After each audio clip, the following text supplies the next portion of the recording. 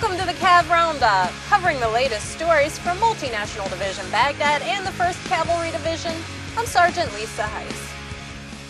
Usually when we think of patrols, we think about the actual search for the bad guys and their weapons.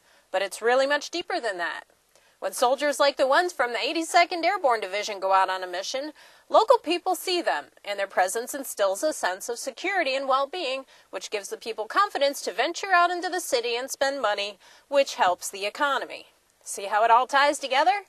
Private First Class Mitch Taylor does, because he got a chance to go out with those guys and tells us more about it.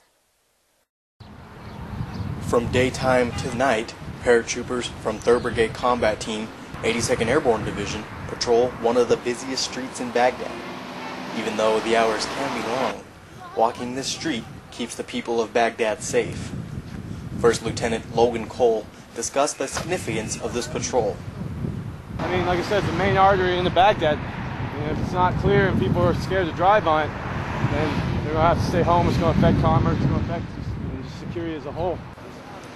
Throughout the night and during the day, the paratroopers and their Iraqi counterparts are on the lookout for anything out of the ordinary.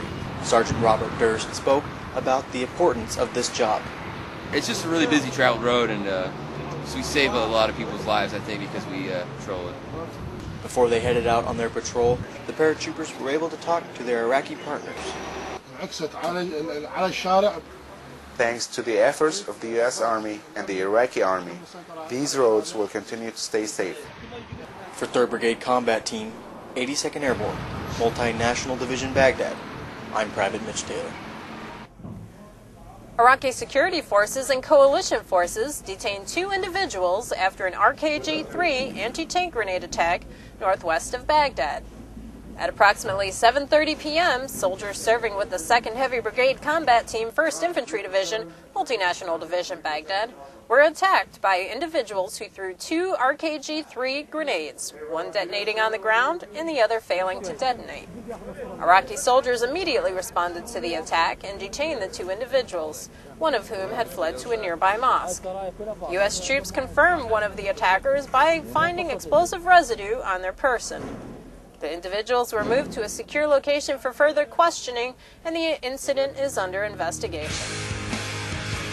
Well, that's it for today's Cav Roundup.